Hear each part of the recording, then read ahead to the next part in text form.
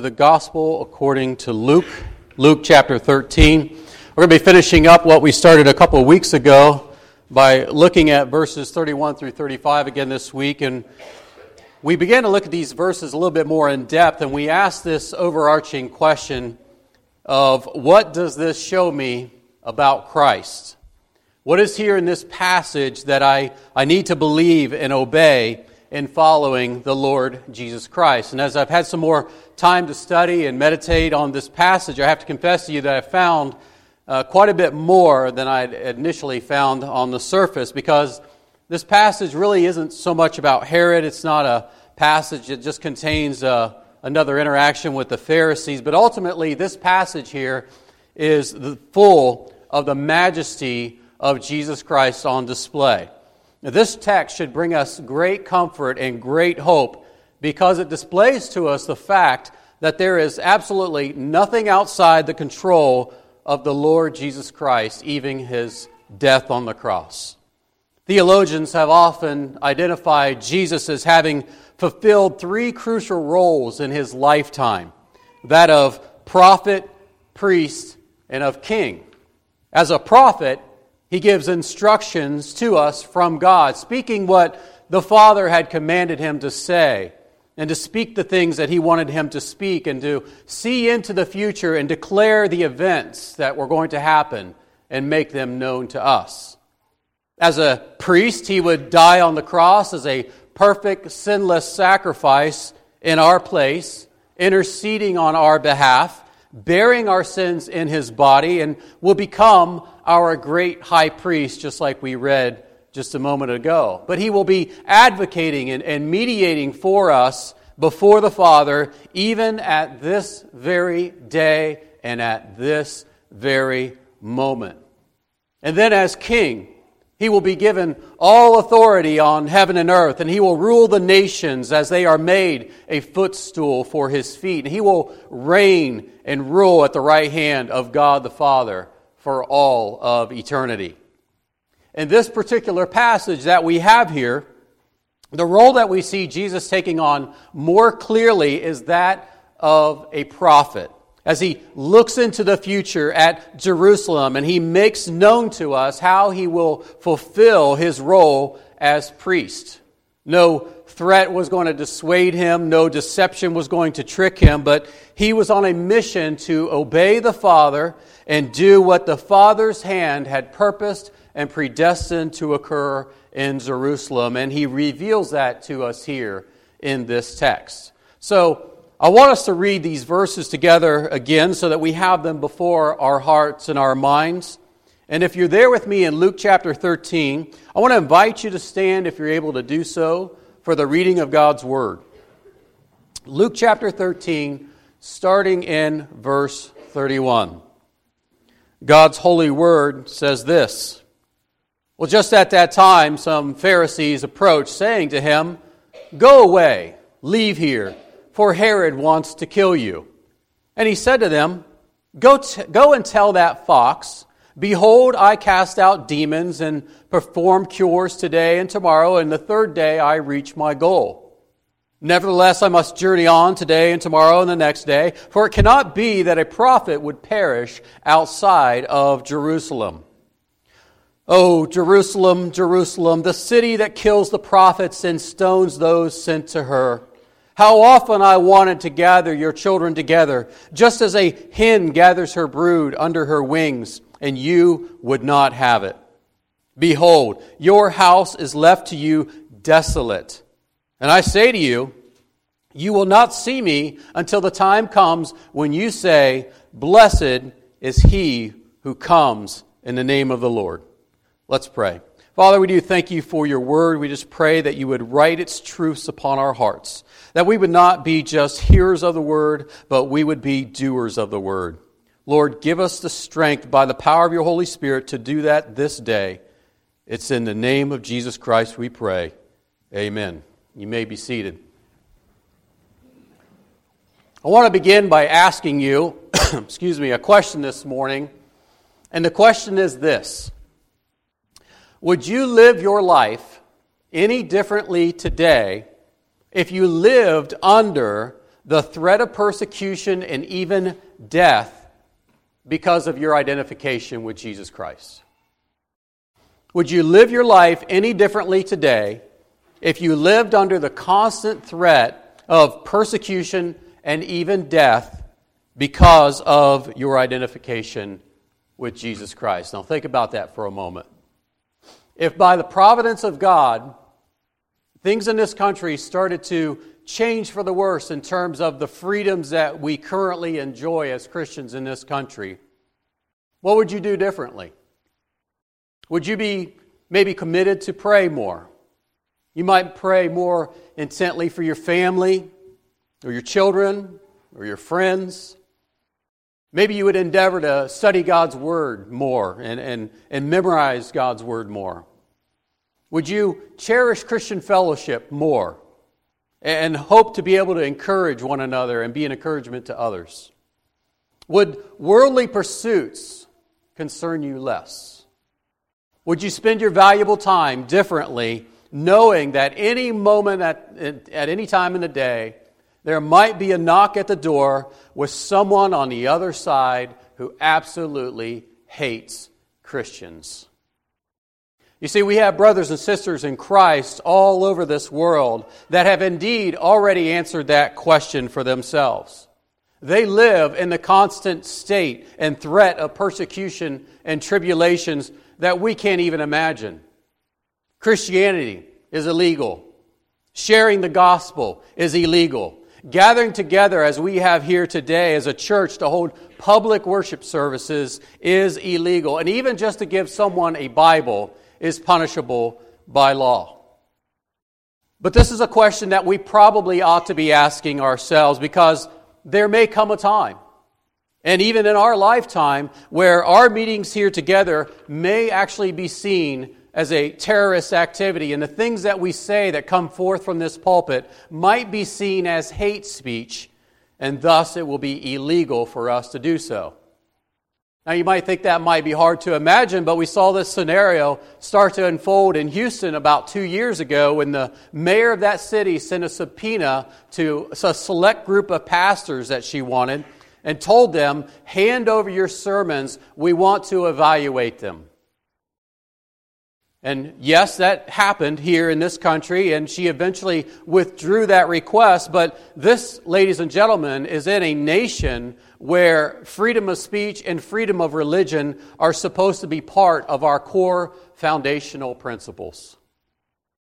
But would you live your life any differently if you lived under the threat of persecution and even death because of your identification with Christ? I think most of us here in this room would probably answer that question with a yes, and maybe some of us even shamefully so. You see, when we live in a country that we do, where we have such comfort and ease, the things of this world and even just plain idleness just overtake our pursuits of godliness and holiness.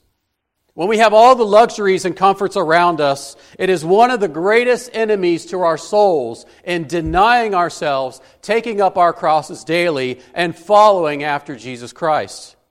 And if you add on top of that you're young and you're seemingly healthy, one of the greatest challenges to you and even hindrances to yourself is to think that you've got plenty of time in your life to someday to just get around to pursuing God more completely and fully. Beloved, we must always take following Jesus Christ seriously. And we must never pretend that we have all the world's time to do so. Proverbs 27:1 says, "Do not boast about tomorrow, for you do not know what a day may bring forth." And Psalm 90 verse 12 says, "Teach us to number our days, that we may present to you a heart of wisdom." There is always an uncertainty about the future because there is not one person here in this room that's in control of it. Even in our text back in Luke chapter 12 and the beginning of 13, Jesus was abundantly clear about that fact. But we also must not also think to ourselves that somehow persecution in this country would be a bad thing. The early church was born under persecution in the book of Acts. And even today, the place where the church is growing at a rapid, fast pace is where persecution is ever present in the nation of China. They're destroying churches, tearing them down, detaining people over there, and yet the gospel is going forth and Christ is building His church. You know, American Christians, we always talk about countries that are closed to the gospel. This country is closed to the gospel. That country is closed to the gospel. But in reality, there is no such thing as countries that are closed to the gospel if one is willing to do whatsoever it takes for the sake of the gospel, even laying down your life for the sake of Jesus Christ.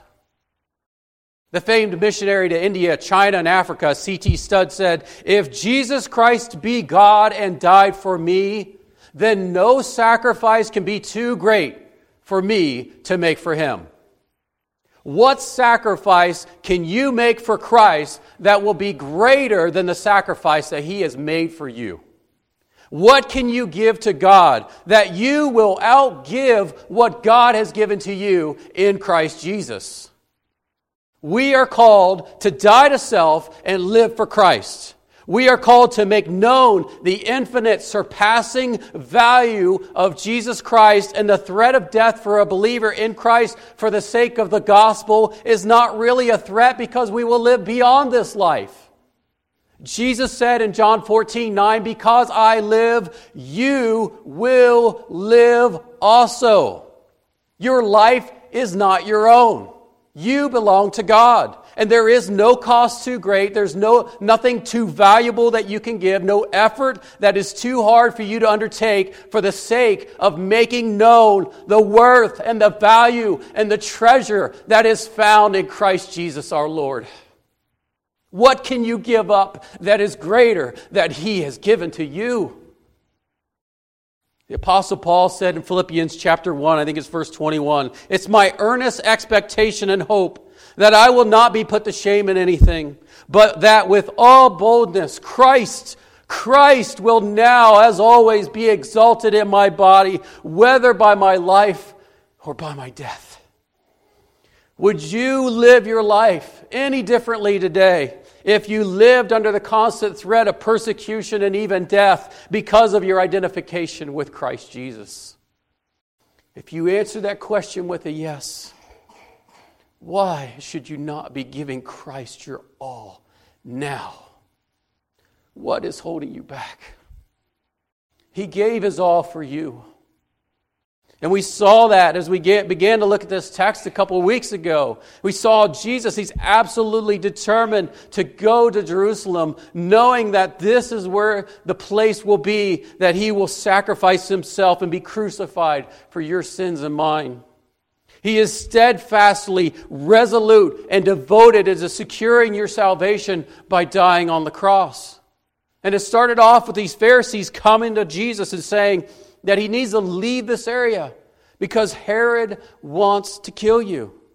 Now, this is Herod Antipas, the one that had John the Baptist beheaded. And so whether the Pharisees are really telling the truth or not, this is a carefully crafted tale. We don't know, but it's reasonable to believe based on the character of Herod. It'd be like someone telling us today that Congress just spent $10,000 to buy 20 hammers or something like that. It's certainly believable based on the track record of how they operate. But we can only assume that it's true because Herod wants to kill Jesus based on the reply that Jesus has for him. Now, it's not if these Pharisees actually have Jesus' well-being in mind here. We need to keep that in the back of our minds. But we must understand that all these parties here, they're in conflict with one another. The Pharisees were opposed to Christ and His words. They hated Him. And the more that He was liked by the people because of the things that He was doing, the more the Pharisees hated Him and despised Him because they were humiliated by His frequent confrontations. And so we saw Jesus reply to them in verse 32, and He said, "Go tell that fox, behold, I cast out demons and perform cures today and tomorrow, and the third day I reach my goal." In other words, what Jesus is telling him here is go tell that snake in the grass, I've got work to do and it's on my timetable. It's almost an ironic statement what he's saying here, because what he's saying is essentially this, I'm not in the least bit intimidated by your death threats, Herod, because I must go to Jerusalem to die. You're not going to determine my destiny, I'm going to determine my destiny. He's not scared for 1 minute that Herod would be able to do anything that God would not allow to happen, because he says, I must go to Jerusalem and die on purpose. But don't you love this language that Jesus has used here regarding the cross? He says, I must reach my goal. He calls it a goal. He knows where he's going. He knows what he must do. It's already laid out before him. His life and his death have been ordained by God, much like your life has. From your birth to your death, the psalmist says in 139:16, in your book were all written the days that were ordained for me, when as yet there was not one of them. That's why we can say that no child is ever this cosmic accident, right? From the couple that's having this baby all of a sudden in their later years when they were about to graduate their last kid or whatever, to the orphan, no child or person is ever an accident, and certainly maybe unplanned by us, but it is never, ever unplanned by God. But the word goal here, it means more than just a destination or a target that someone wants to get to and obtain, but a more literal translation would be, I will be finished, or even to make perfect. To make perfect. Hebrews 5:9 uses it in the same way when it says, and having been made perfect, he became to all those who obey him the source of eternal salvation. The cross is where Christ will be made perfect. And it's the same place that you and I need to come to be made perfect as well. But I want you to notice something else here really quick. And I want you to especially note the example that Jesus Christ gives us here and how we should live our lives. We should take note of this point. Is there not great freedom in knowing that absolutely no one can take away from you the things that matter? Do you see how much liberty there is here that you can actually have when you understand who you are and who you belong to and whose hands you are ultimately in? Listen, when you have placed all of your security and all of your interests into the hands of Almighty God, and you've renounced everything that this world has to offer, and you are determined to live a life worthy of the gospel of Christ, that's when you found the ticket to absolute peace and freedom. You want to get rid of worry and anxiety in your life? Remind yourself whose hands you're in. Remind yourself that it is God's whose hands you are in, and nothing, no created thing can separate you from His love. Remind yourself that your sovereign God is in control of your life and has all of your days laid out for you, and no one can take that away. This is certainly the attitude of Christ when He's met with this death threat. And He even continues on in verse 33 when He says, nevertheless, I must journey on today and tomorrow and the next day, for it cannot be that a prophet should perish outside of Jerusalem. Now, this is one of those places in the Bible where people who like to translate the Bible very literally in a very wooden fashion come into a bit of difficulty, because verse 32 says, today, tomorrow, and the third day I reach my goal. Here it says I must journey today, tomorrow, and the next day. And if we say that's what it says and that's what it means, then we come into a conflict with reality, because it's actually going to be longer than 3 days that all of this is going to take place. Now, that isn't to say that we don't translate and understand the Bible literally, but what we are saying is this, that we also have to understand a bit of language here. We have to do some hermeneutics, and that's a big fancy word for doing the art and science of interpretation. You do it all the time, you just don't realize it. But it's like when a brother or sister, they're playing and it plays a prank on one another, and they're laughing, right? And they may say to each other or one another, I'm going to kill you. Well, it doesn't really mean that he's going to go or she's going to go kill the other person, that somebody's going to die. But it just means somebody's going to get a whooping later on, right? and it's going to hurt a little bit, right? But now this isn't to say that if you hear your kids actually say that and you hear rage in their voice or whatever, an aggression, you might want to go intervene. But you get the point, right? What this is Jesus is using this idiomatic phrase by saying today, tomorrow, and the next day, meaning that it's an indefinite period of time.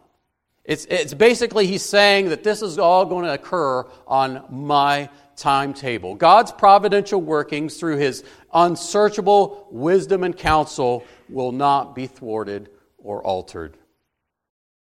And then as a sad statement against Jerusalem, he says that it cannot be for a prophet should perish outside Jerusalem. This is the city of David, the central place for the worship of the people of God. The home of God's holy temple is now known as a city that continually kills God's messengers. Now, if you were to search throughout the Old Testament and look up killed and prophet or read about anyone who says, thus says the Lord, we would see that it is absolutely the case time and time and time again. Zechariah was stoned in the temple in 2 Chronicles 24:21. And Nehemiah said in Nehemiah 9:26, but they became disobedient and rebelled against you, and cast your law behind their backs, and killed your prophets who had admonished them.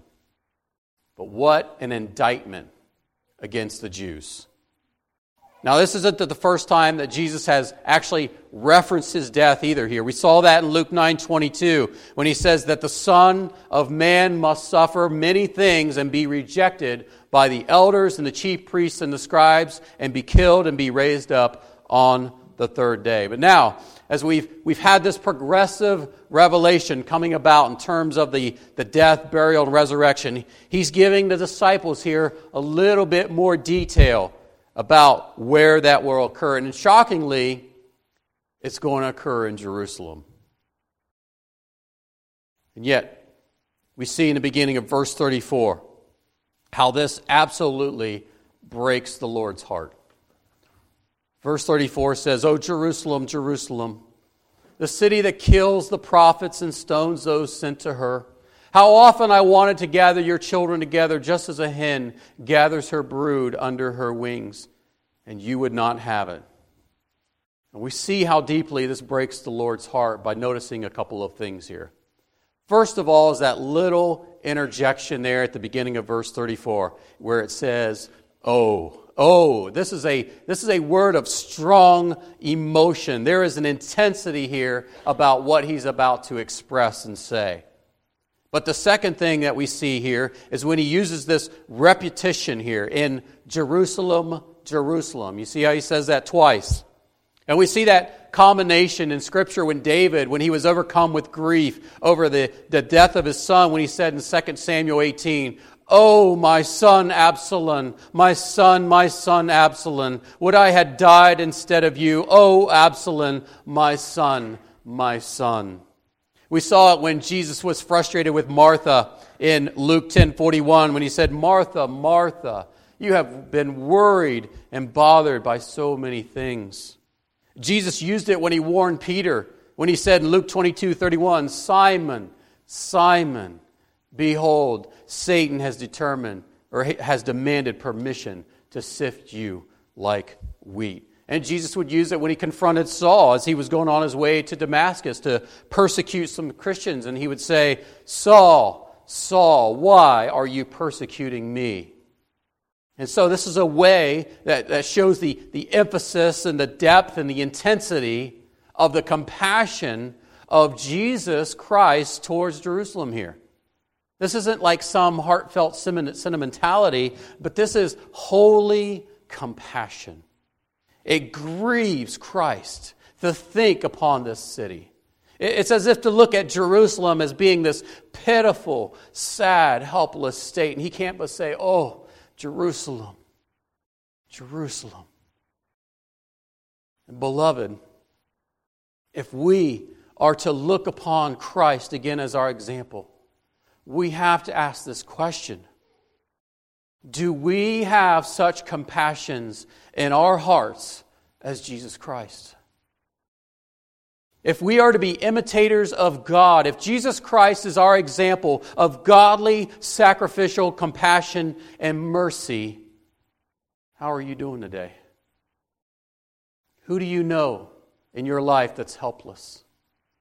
Who do you know in your life that is in a pitiful state? Who do you know that's without hope? Who do you know in your life that's without Christ, that you need to tell them the gospel and you need to live out that gospel before them?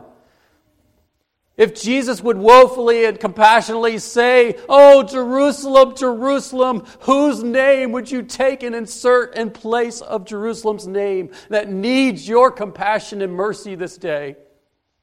Who would you put in there? Is there anyone that you can think of in your life that needs this mercy and compassion from you? Write that name down right now so you don't forget it and leave this place and then go and forget. Let Christ be magnified through you by displaying a heart of compassion that Jesus Christ had for Jerusalem. Don't let this slip away.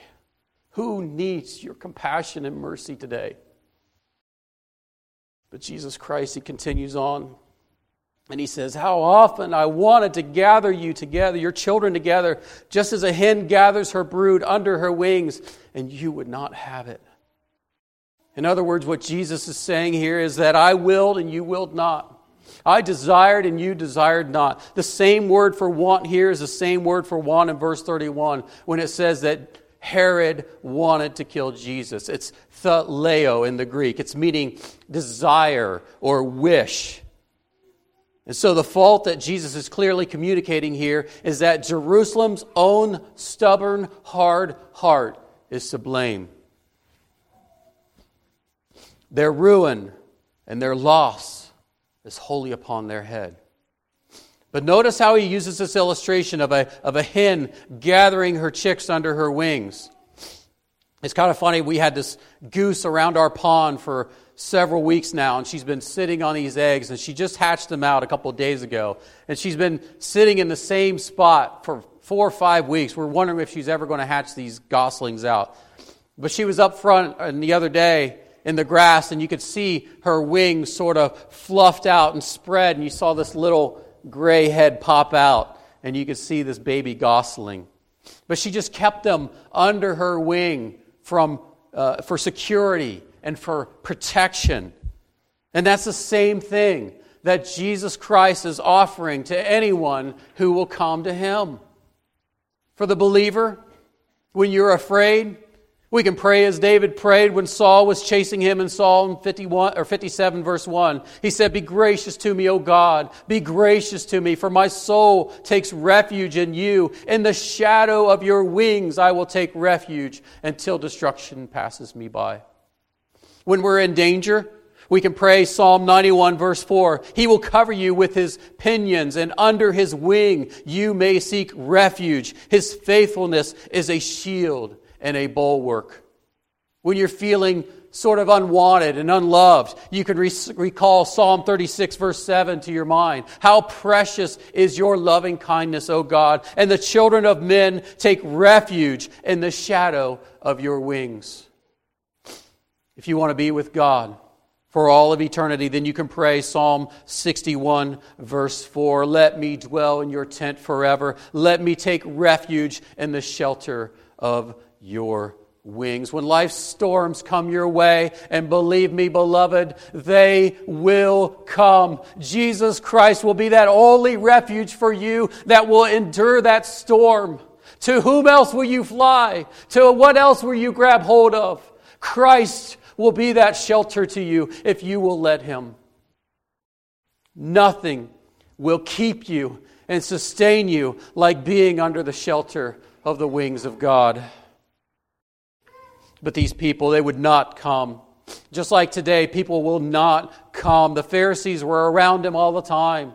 They saw a lot of miracles. They asked Him all sorts of questions, but they still never believed in Him.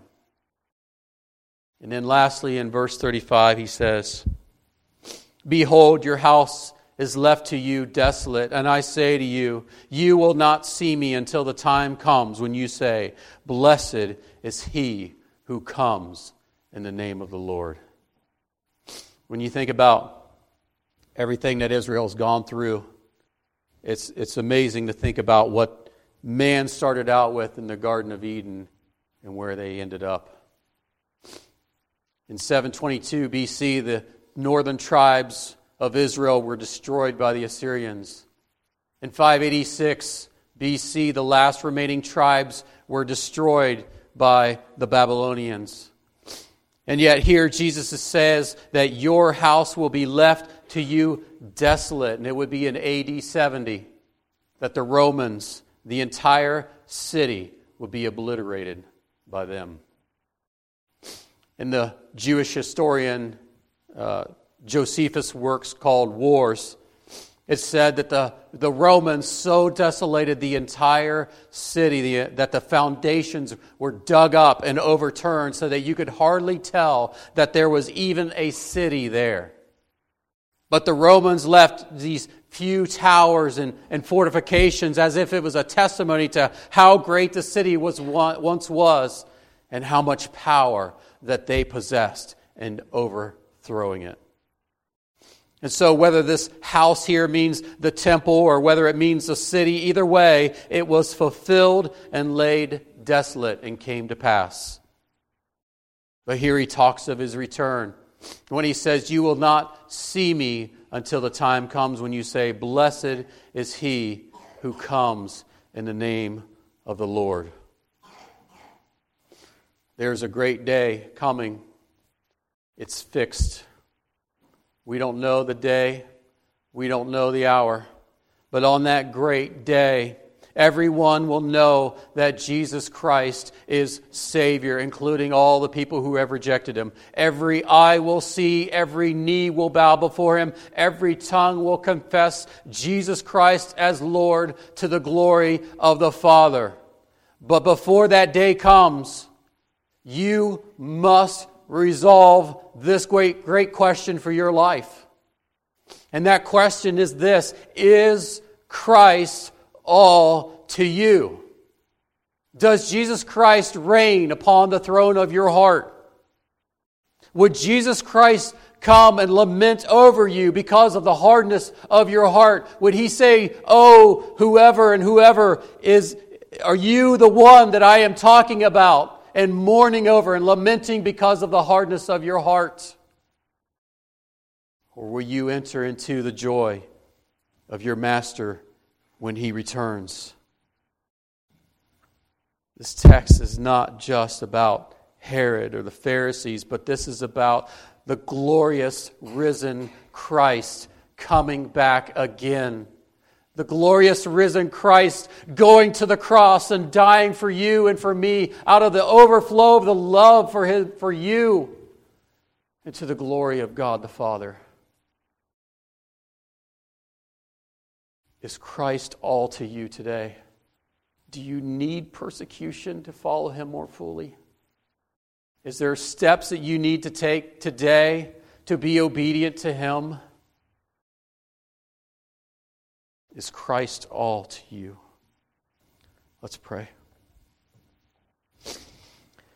Heavenly Father, we thank You for Your word. We thank You for Your Son, Jesus Christ. Lord, help us to walk in His ways. Give us a heart of compassion. Help us not just to take what we hear here today and walk away unchanged. But Lord, help us to be conformed into the image of Your Son. It's in the precious name of Jesus Christ we pray. Amen.